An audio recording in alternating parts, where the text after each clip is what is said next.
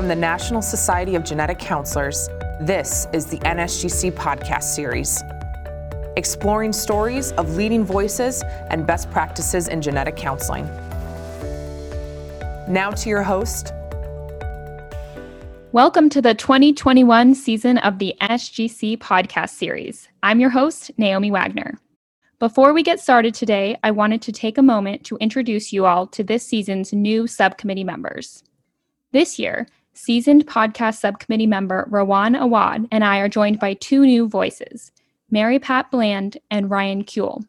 First, I'm going to kick off our episode today with Dr. Brian Schertz, who is a molecular pathologist at the University of Washington. He does clinical testing for many inherited diseases, and his research focuses on improving resources for hereditary cancer prevention. Brian Schertz and I will be discussing his article in the Journal of Genetic Counseling, titled Exploring Relatives' Perceptions of Participation, Ethics, and Communication in a Patient-Driven Study for Hereditary Cancer Variant Reclassification. Then, for the second half of our episode, Ryan will be speaking with Courtney Kokkinakis. Courtney is a clinical cancer genetic counselor at Karmanos Cancer Institute in Detroit, Michigan. She graduated from Wayne State's genetic counseling program in 2016.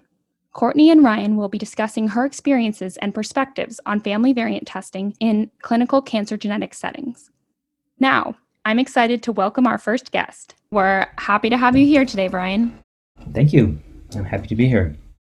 So to start, could you provide us with background on the Find My Variant study and an overview of some of the quantitative findings which were previously published in Genetics in Medicine? Sure. So this is a study that was initially funded by the Damon Runyon Cancer Research Foundation, and then additionally we got some funding from the NIH and R21 to interview people. And so most of what we'll be talking about, I think, in this podcast are the interviews. But our goal was really to see how well family testing could do at variant classification if we really kind of opened the doors wide. If we said anybody who wants to do family studies to classify their variant of uncertain significance is eligible no matter what gene they have and no matter what their family structure is like. And we'll genotype as many family members as that person is willing to contact. And so our attitude was very much of a patient-driven attitude where the patient comes to us and says, I want to classify my variant, and we say, well, we'll help you enroll as many family members as you want that have a risk of having your variant, and we'll use that information to help classify the variant. And we found that using that patient-oriented and patient-driven strategy, we saw 6.7 relatives were invited per family, and 2/3 of those invited relatives ended up sending their samples in for genotypes. And because of that, we were able to classify 61% of the variants of uncertain significance within a year. Our median time to classification was 298 days. And this is really dramatically better than people had reported family studies in the past. And there's several reasons for that. I think the main one is just this family or patient-centric focus, and also just the willingness to go all out to help patients reach out to their families and classify their variants. Mm-hmm. So it sounds like you think it makes a big difference when the family members are invited by one of their relatives as opposed to a laboratory or a clinician to participate in variant reclassification studies. That's what the data showed from our initial study, and that's actually one of the reasons why we wanted to talk to the relatives, is to figure out what the difference was for them and what their opinions were of being invited by their family members. So that's one of the things that motivated the study that we're talking about today is trying to answer the question, why did this go down differently than prior studies that had been more driven by researchers and by commercial laboratories who were reaching out to relatives directly. Mm-hmm. And so the Journal of Genetic Counseling paper we're discussing today was a qualitative study focused on the experiences of relatives. What did you learn about the primary motivations for family members to participate in the variant reclassification study? So that's a great question. And before I go on, I have to say that a lot of this work was done by Ginger Tsai, who's the lead author on their paper and did the primary analysis. She did almost all of the interviews. And with qualitative research, there's so many things to learn and so many ways to go. And our analysis showed some of the primary reasons were really to help family. Most people, like some people we asked them, well, why did you participate in this study? And their answer was something along the lines of, well, my niece asked me to. Of course I'm going to help my niece. And that's very different than I got a letter from a laboratory asking me to do this. Another major factor was people would want to contribute to science. They respect science and think that science is important, and being asked to be part of a scientific endeavor, they thought that that would be something that would be important to grow general knowledge. Some people wanted to participate because of self-interest. This is something happening in their family, and they want to figure out what it is. And then one that was not really a motivator, but really important, is that we tried to make it as convenient as possible for people to participate.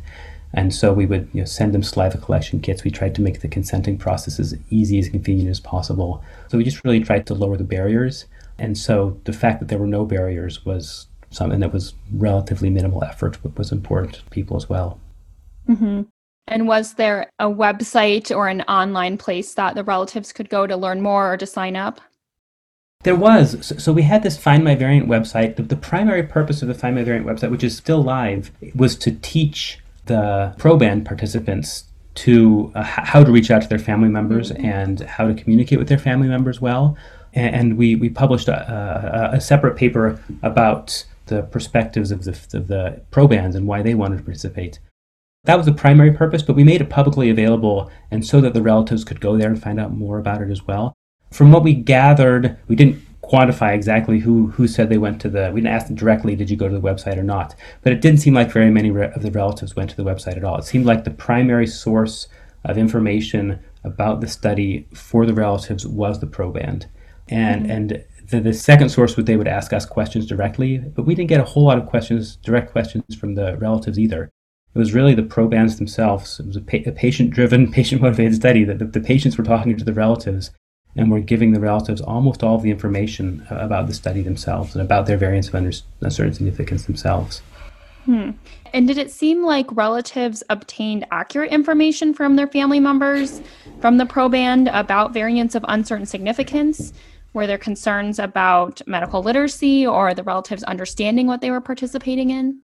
That was a concern of ours at first, which is one of the reasons why we wanted to interview the relatives. And when we interviewed the relatives, it seemed like, I would say it was not a major concern for us. The relatives understood the study well enough that they didn't get too worried in general, and that they understood the study well enough that many of them were participating. And so it seemed like the patients were able to communicate with their relatives appropriately. We did do quite a bit of effort in our communication with the patients to coach them.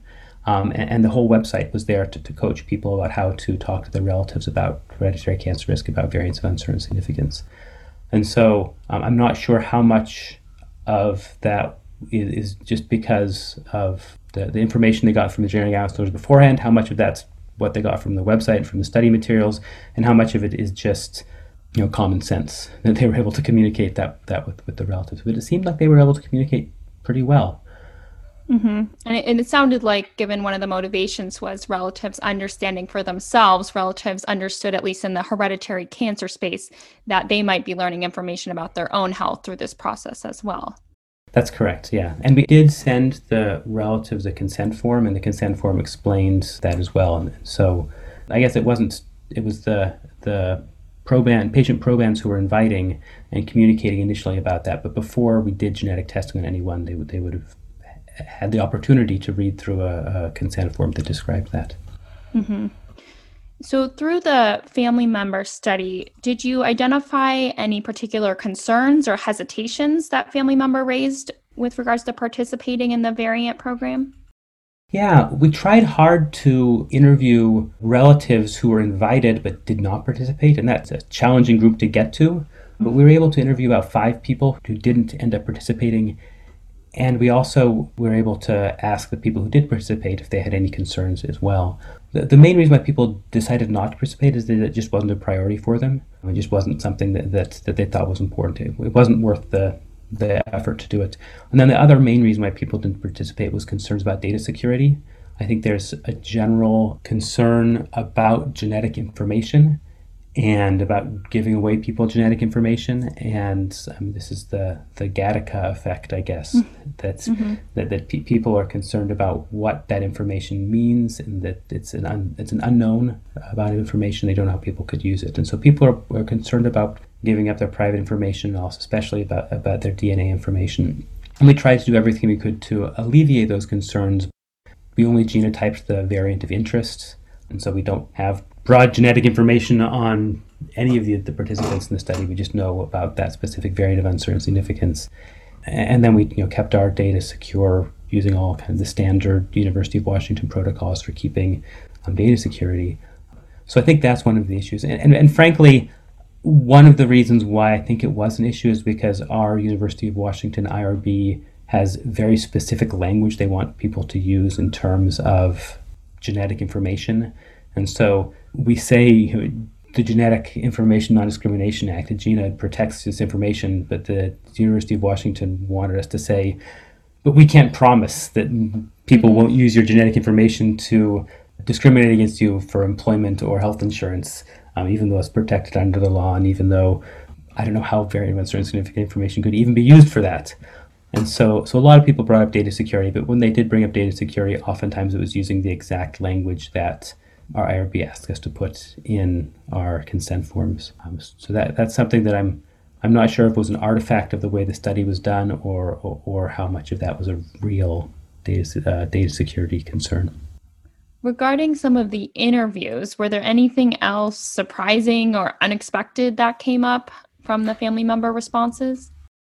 I think that the overall picture was the most surprising thing to me of how many relatives chose to participate and how eager those who participated were to help family and to be part of this.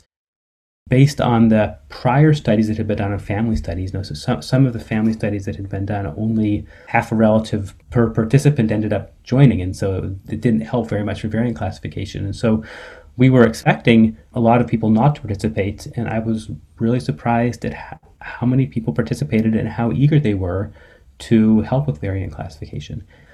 So that was not expected to see that positive response from so many people. And sounds like there was not a limit to the number of family members that could be invited to participate. Is that correct? That's correct. So we wanted to make it open to anybody who might have that variant. And our initial data analysis showed that the more people you genotype that have the variant, the better. And that's true. That if you can find more people who have the variant, the better. And getting distant relatives like first cousins and second cousins even can be even more valuable if you find someone who has the variant. One of the most compelling cases to me was one where a woman had a variant of uncertain significance in, I believe it was BRCA2, and her mother had ovarian cancer and had the same variant of uncertain significance. And so we were thinking this looked like it might be pathogenic just from knowing that her mother had it and had ovarian cancer as well. And then as she traced this variant through her mother's side of the family, she found several cousins who ended up having the variant. And there was no other breast or ovarian cancer in the people who had the variant in that family. And when we did the co-segregation analysis, it ended up being pretty compelling evidence that this variant was not associated with cancer, and that her mother had ovarian cancer by chance. It was not a particularly early onset ovarian cancer, and the proband didn't have cancer herself. And so the picture was very clear that this was a benign variant, and we would not have been able to figure that out if it weren't for genotyping quite a few second cousins, or first and second cousins, before we found somebody who had that variant. There were other families where we genotyped 6 or 7 first and second cousins and never found any of them that had the variant just by chance. And so it wasn't always useful to genotype a lot of relatives, but we knew that in some cases it would be. And so in the end, I think it contributed substantially to variant classification to be able to say, if a relative is likely to have this, then we're going to genotype them. In retrospect, we've changed after doing this analysis, we've changed the way we do things actually, in that now we, as part of the process, occasionally we would genotype children, and we've realized now that genotyping people who are under 30, at least for hereditary cancer risk, isn't really that helpful, because you don't expect somebody to have disease whether they have the variant or not. So if somebody is unaffected under 30, now we have more sophisticated ways to see how much information someone's likely to give. And so we're a little more discriminating now, but still at the University of Washington, when we see a variant of uncertain significance, we open up family studies to everyone who has a variant of uncertain significance. We want to get as many relatives as we can who will help classify that variant and who will provide information for that variant. Yeah, and it seems like also you're quite open to all variants of uncertain significance. I know some companies or labs only offer no-cost family variant testing for variants of uncertain significance that are likely to be reclassified as likely pathogenic or pathogenic, but you just described a case where reclassifying to benign was very helpful. Do you think reclassifying variants that might be trending towards likely benign is just as useful as reclassifying those to likely pathogenic? Absolutely. This is a major take-home that we found, is that family studies work really well at classifying variants that are leaning towards likely benign. You find 4 or 5 relatives who have the variant and don't have the disease, and that can push something over towards the likely benign that is potentially on the fence, especially if it's already trending towards likely benign, and especially if it's a relatively high penetrance gene. My favorite ones, at least the easiest ones to reclassify, are ones where you have somebody who has an APC variant, and it's not clear whether that person's going to develop poly. Maybe they're young. You genotype their parents or their grandparents, and you find an 80-year-old who's had a colonoscopy that's totally clean and has the APC variant, and you're done, because there's no way that an 80-year-old with a pathogenic APC variant is going to have a clean colonoscopy. So I think that's just one example where genotyping 1 or 2 people can really provide a definitive classification. And 80% of variants of uncertain significance end up being classified as benign. And that's what we found in our study. And it's really unfortunate to leave people who have variants of uncertain significance where they don't have a family history and say, well, those variants will classify themselves, because they won't. And that's where the potential harm is patients who have variants of uncertain significance that are benign and who treat them as pathogenic because they misunderstand what variant of uncertain significance means. And so I think it's a huge benefit to reclassify variants of uncertain significance as likely benign. And the evidence that we have is that family studies work really well to be able to do that. So I don't see any reason to limit family studies to variants that are suspected to be pathogenic or to families that look like there's a strong family history. Yeah, one other thing I wanted to note is that in this study, 96% of the participants were of European descent. And studies have shown that Black or African American individuals or others of non-European or mixed ancestry often have even more variants of uncertain significance on panel testing. And I know there's many opportunities for confusion or concern regarding variants of uncertain significance. Do you have any thoughts on how we can make this VUS clarification testing more accessible to families of non-European descent? Yeah, that is a phenomenal question. And that really is a major limitation of this study. And I'm glad you brought that up. The way that we performed this study was we had people come to us. Really, if people learned about it from their genetic counselors or from word of mouth, and they would have to come to us to classify the variants of uncertain significance. And so this was a study that we didn't have a very sophisticated recruitment strategy to reach out to minorities. And then in retrospect, I wish we would have done more for that. For the people with non-European ancestry who did join the study, we didn't see any significant differences. It was a small subset. And so we can't say whether that's just by chance or not. But it seems like family studies would work equally across the board, regardless of ancestry. And so I think that family studies should be extended towards everyone, regardless of where they're coming from. But I do think that one of the main things we have to do is just start from who we're inviting to get genetic testing. The pool of people we had to draw from were people who had positive results from hereditary cancer risk testing, and the data from the community clinics is that sample is overrepresented for people of European ancestry. So we already had the cards stacked against us in terms of diverse outreach, because the people who are getting tested are people of European ancestry. So I think the first thing to do is to make sure we have good equity and good outreach in our provision of genetic services in this country overall. And then after that, I think that we should have family studies available for everyone who has a variant of uncertain significance, regardless of what their ancestry is, because the family studies are very effective to help classify variants of uncertain significance. And if there's more variants of uncertain significance in people who have Black or African American ancestry or Hispanic ancestry or whatever their ancestry is, if there's more variants of uncertain significance there, that's where we should be working harder to have outreach to do things like family studies that are able to classify the variants more quickly and effectively than just waiting for more data. Absolutely. And I think a good argument, too, for opening up the family studies to even extended relatives, because not everybody has a traditional family structure and is able to get their mother and father to participate, but potentially opening it up to cousins or extended relatives could also increase those families, which could benefit as well. Yeah. Absolutely. Some of the main reasons why people don't have their parents available are because their parents are deceased. This is hereditary cancer risk. It's not unusual to see someone whose parent died at an early age of cancer. So all the more reason to, what I call it is breaking through the barrier of death.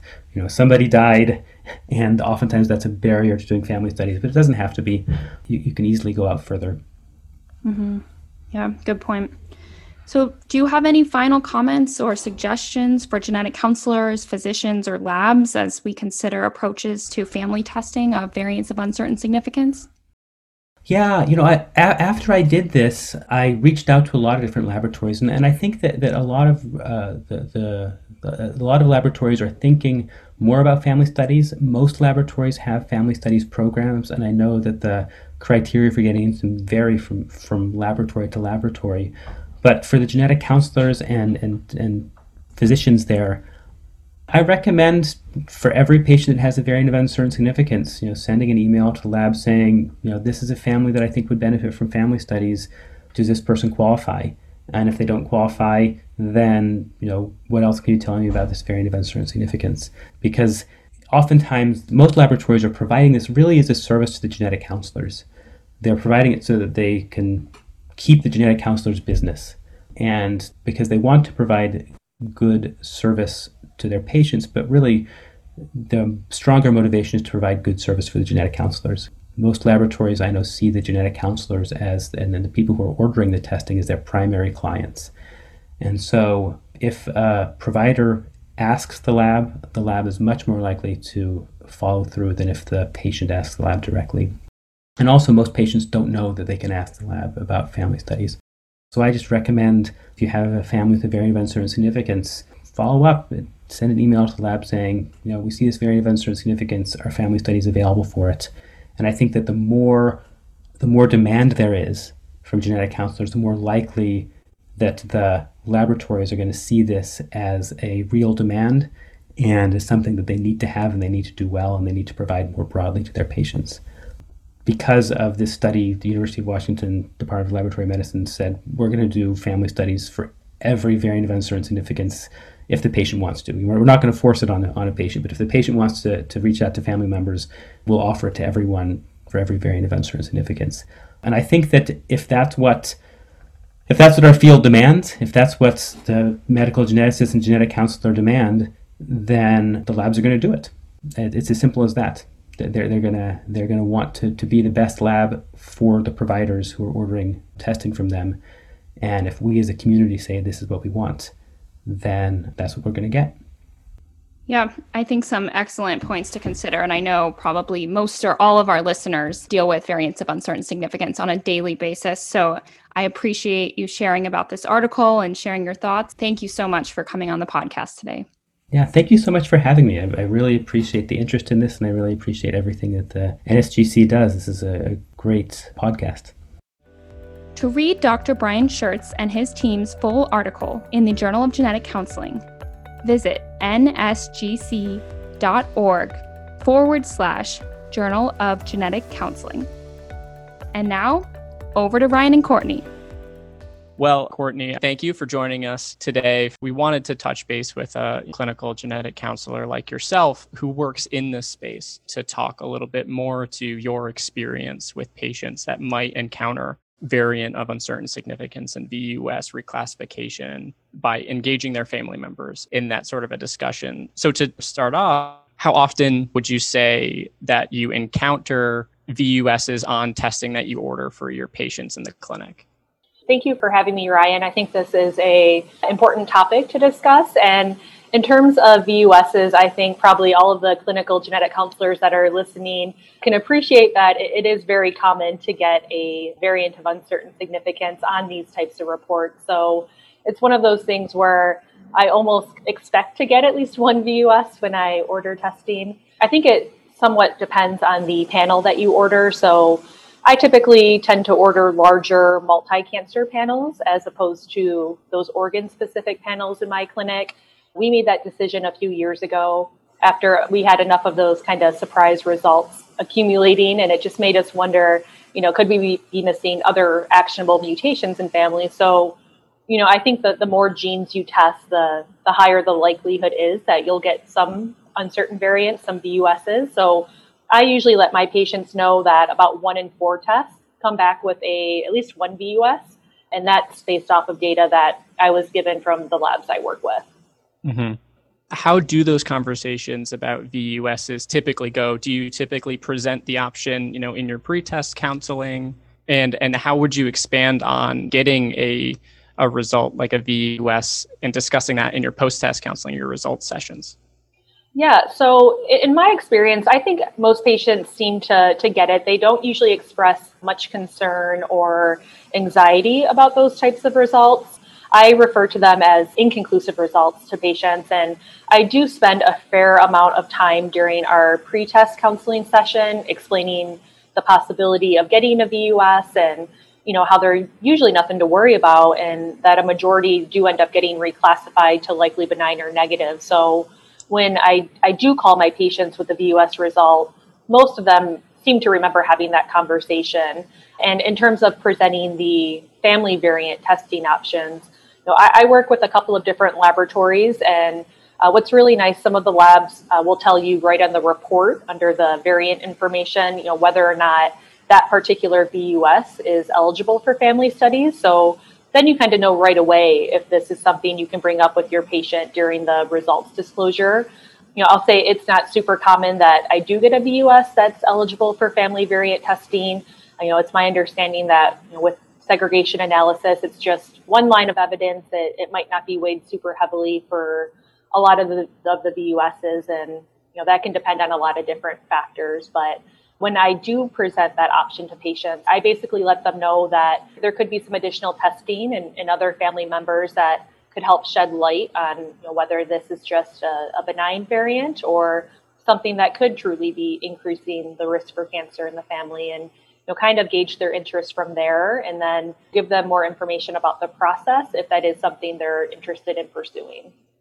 Yeah, it sounds like setting those expectations is something that we do in a lot of our pre-test counseling, whether that be for a positive type of result or a negative type of result. Do you feel that, setting that stage and setting that agenda with talking about VUSs and even maybe talking about reclassification in your pre-test counseling can help on the back end when you're disclosing those results to patients?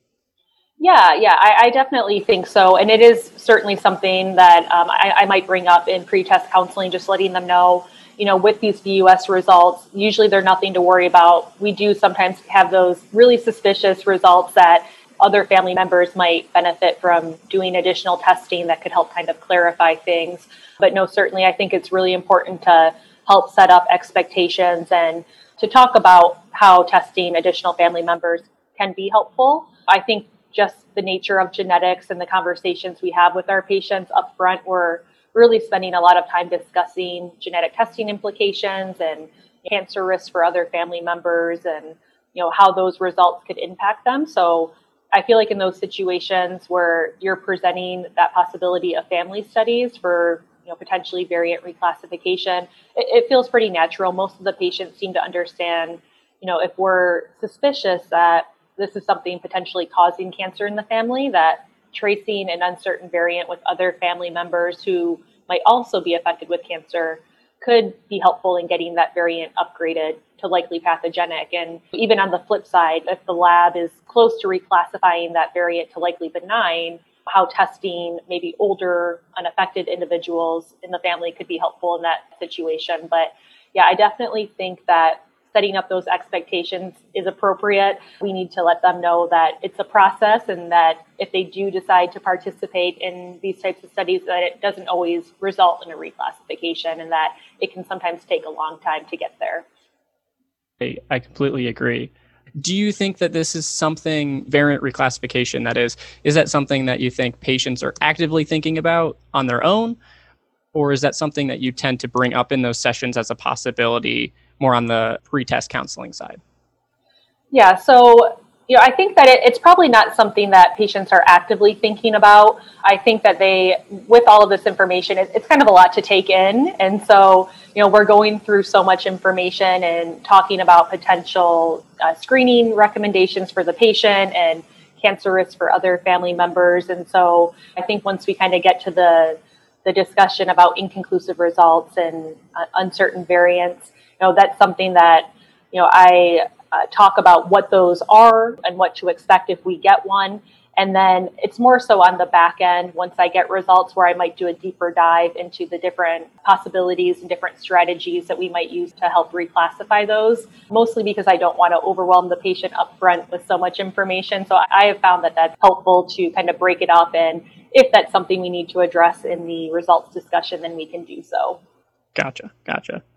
Have you ever had a case where family members have participated in reclassification testing and you've been able to reclassify a variant for a patient?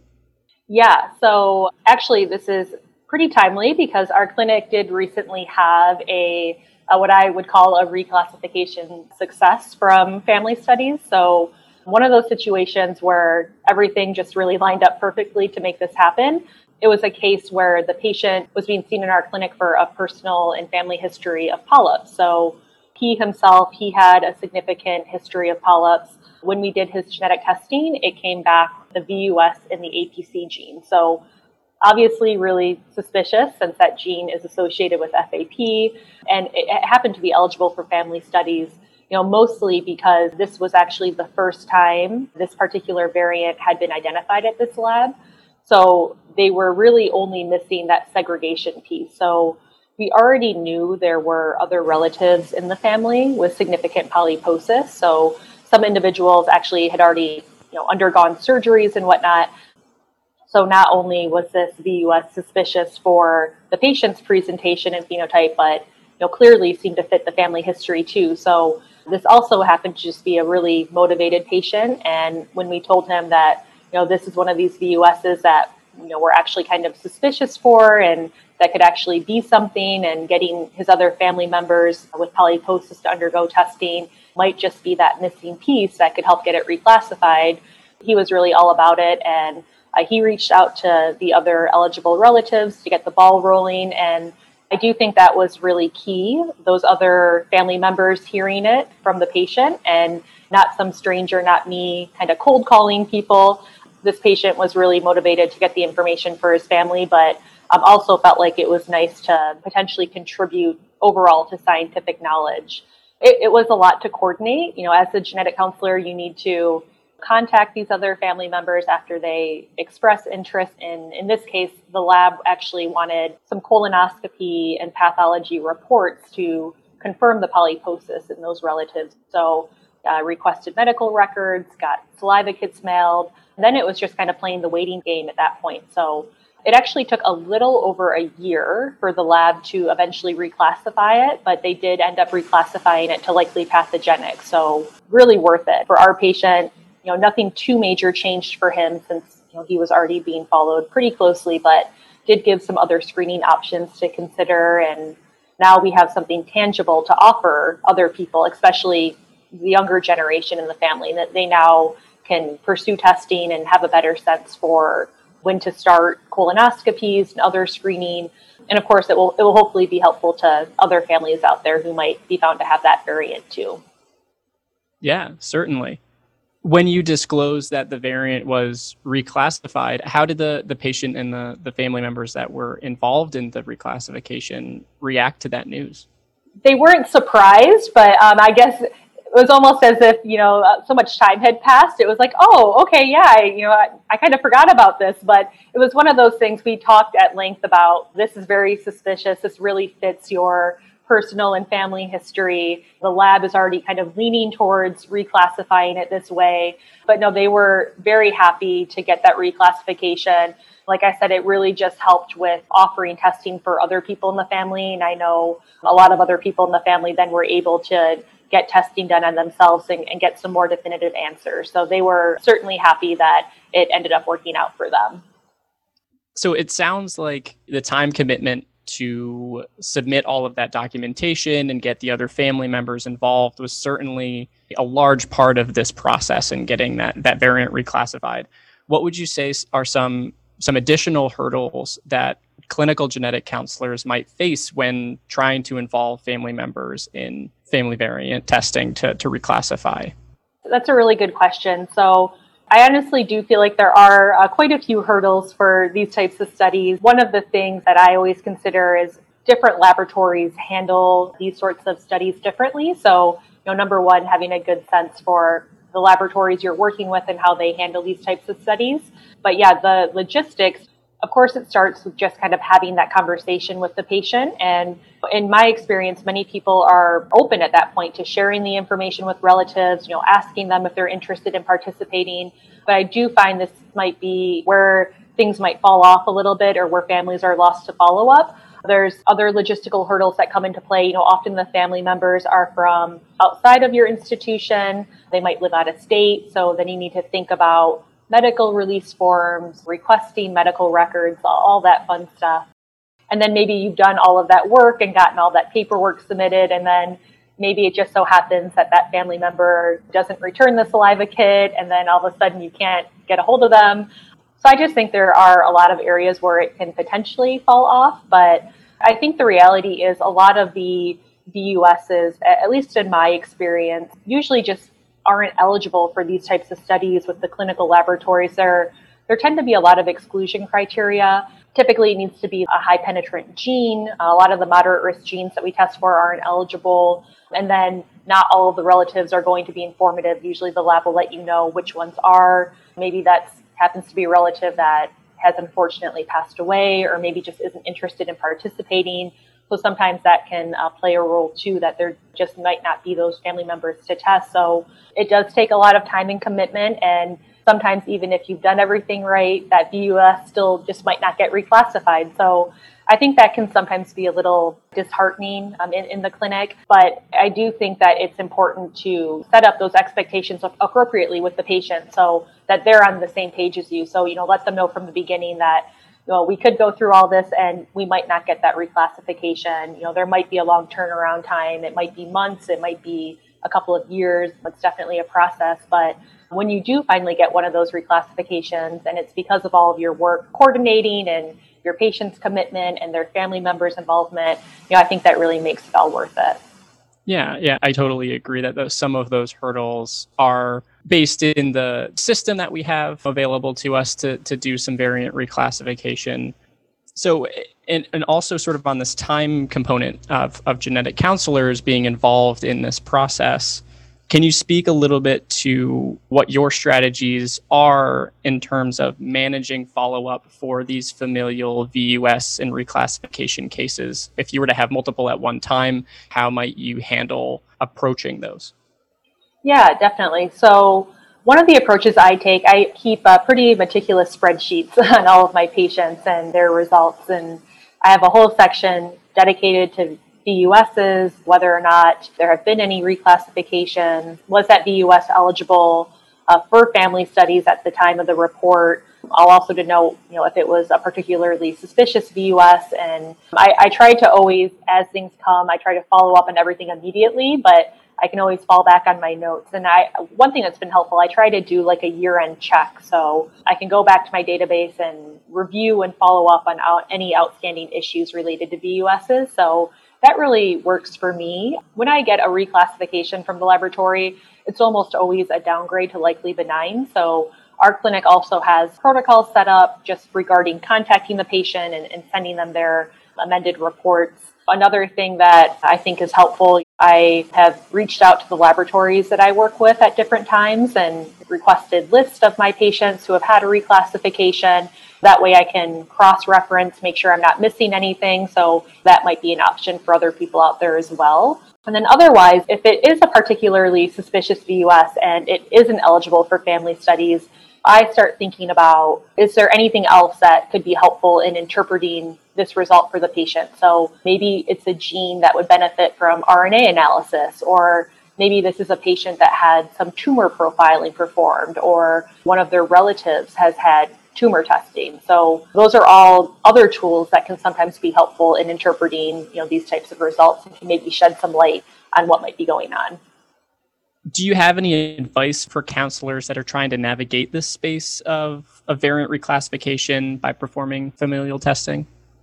Yeah, so I think something that was really helpful for me, especially in the beginning of my career, was reaching out to the genetic counselors and the different reps at the laboratories I use to, just learn more about their reclassification process, their variant reclassification rates. Those are sometimes questions that the patient might have, so it's good information for you to know. And then just how do family studies fit into that for these different laboratories? So if there's a VUS that I'm really suspicious of, I almost always call the laboratory to get more information. Often the genetic counselors they have can give you a little bit more information than what might just be provided on the report. They can usually tell you, how close or far away that variant is to being reclassified. And they can just give you better insight into whether or not family studies would make a difference. And sometimes they can let you know if you should even proceed with an application. They might have some insight there. So, those are things that have worked really well for me. Another piece of advice, if a patient isn't initially interested in family studies, and if they do have a VUS that is eligible, maybe think about including the blurb in the consult letter about eligibility and who to contact if they change their mind about family studies. Maybe this is a patient who is interested, but maybe they just have a lot going on with their treatment. Maybe it's just not the right time and place for them. So those are patients that I like to include things in their letter, and then maybe reach out to them a year later and see if they've given it any more thought or if they've changed their mind. In that same vein, offering to write letters to family members on their behalf that might be eligible if that's something that the patient is open to. Yeah, it sounds like meeting them where they are at that point in time. Yeah, for sure. And then lastly, I think that another thing that you as a clinical genetic counselor could do is try to connect patients with other research studies. So like Dr. Schert's group and their Find My Variant program, I think we're always hearing about really cool new research opportunities when it comes to uncertain variants. So again, you as the genetic counselor could always relay this information to your patients during their results disclosure, include something in their letter. So then the patient knows where to go if it is something they're interested in learning more about or participating in. Great. Thank you. Those are wonderful insights and action items. I appreciate it. Well, Courtney, I think that's all the time that we have for this segment today. Thank you so much for your insight. We really appreciate it. Yep. Thank you so much for having me. That concludes this month's episode of the NSGC podcast series. We can't wait to spend another year in your podcast feeds, exploring leading voices and best practices in genetic counseling. This recording is produced by the National Society of Genetic Counselors.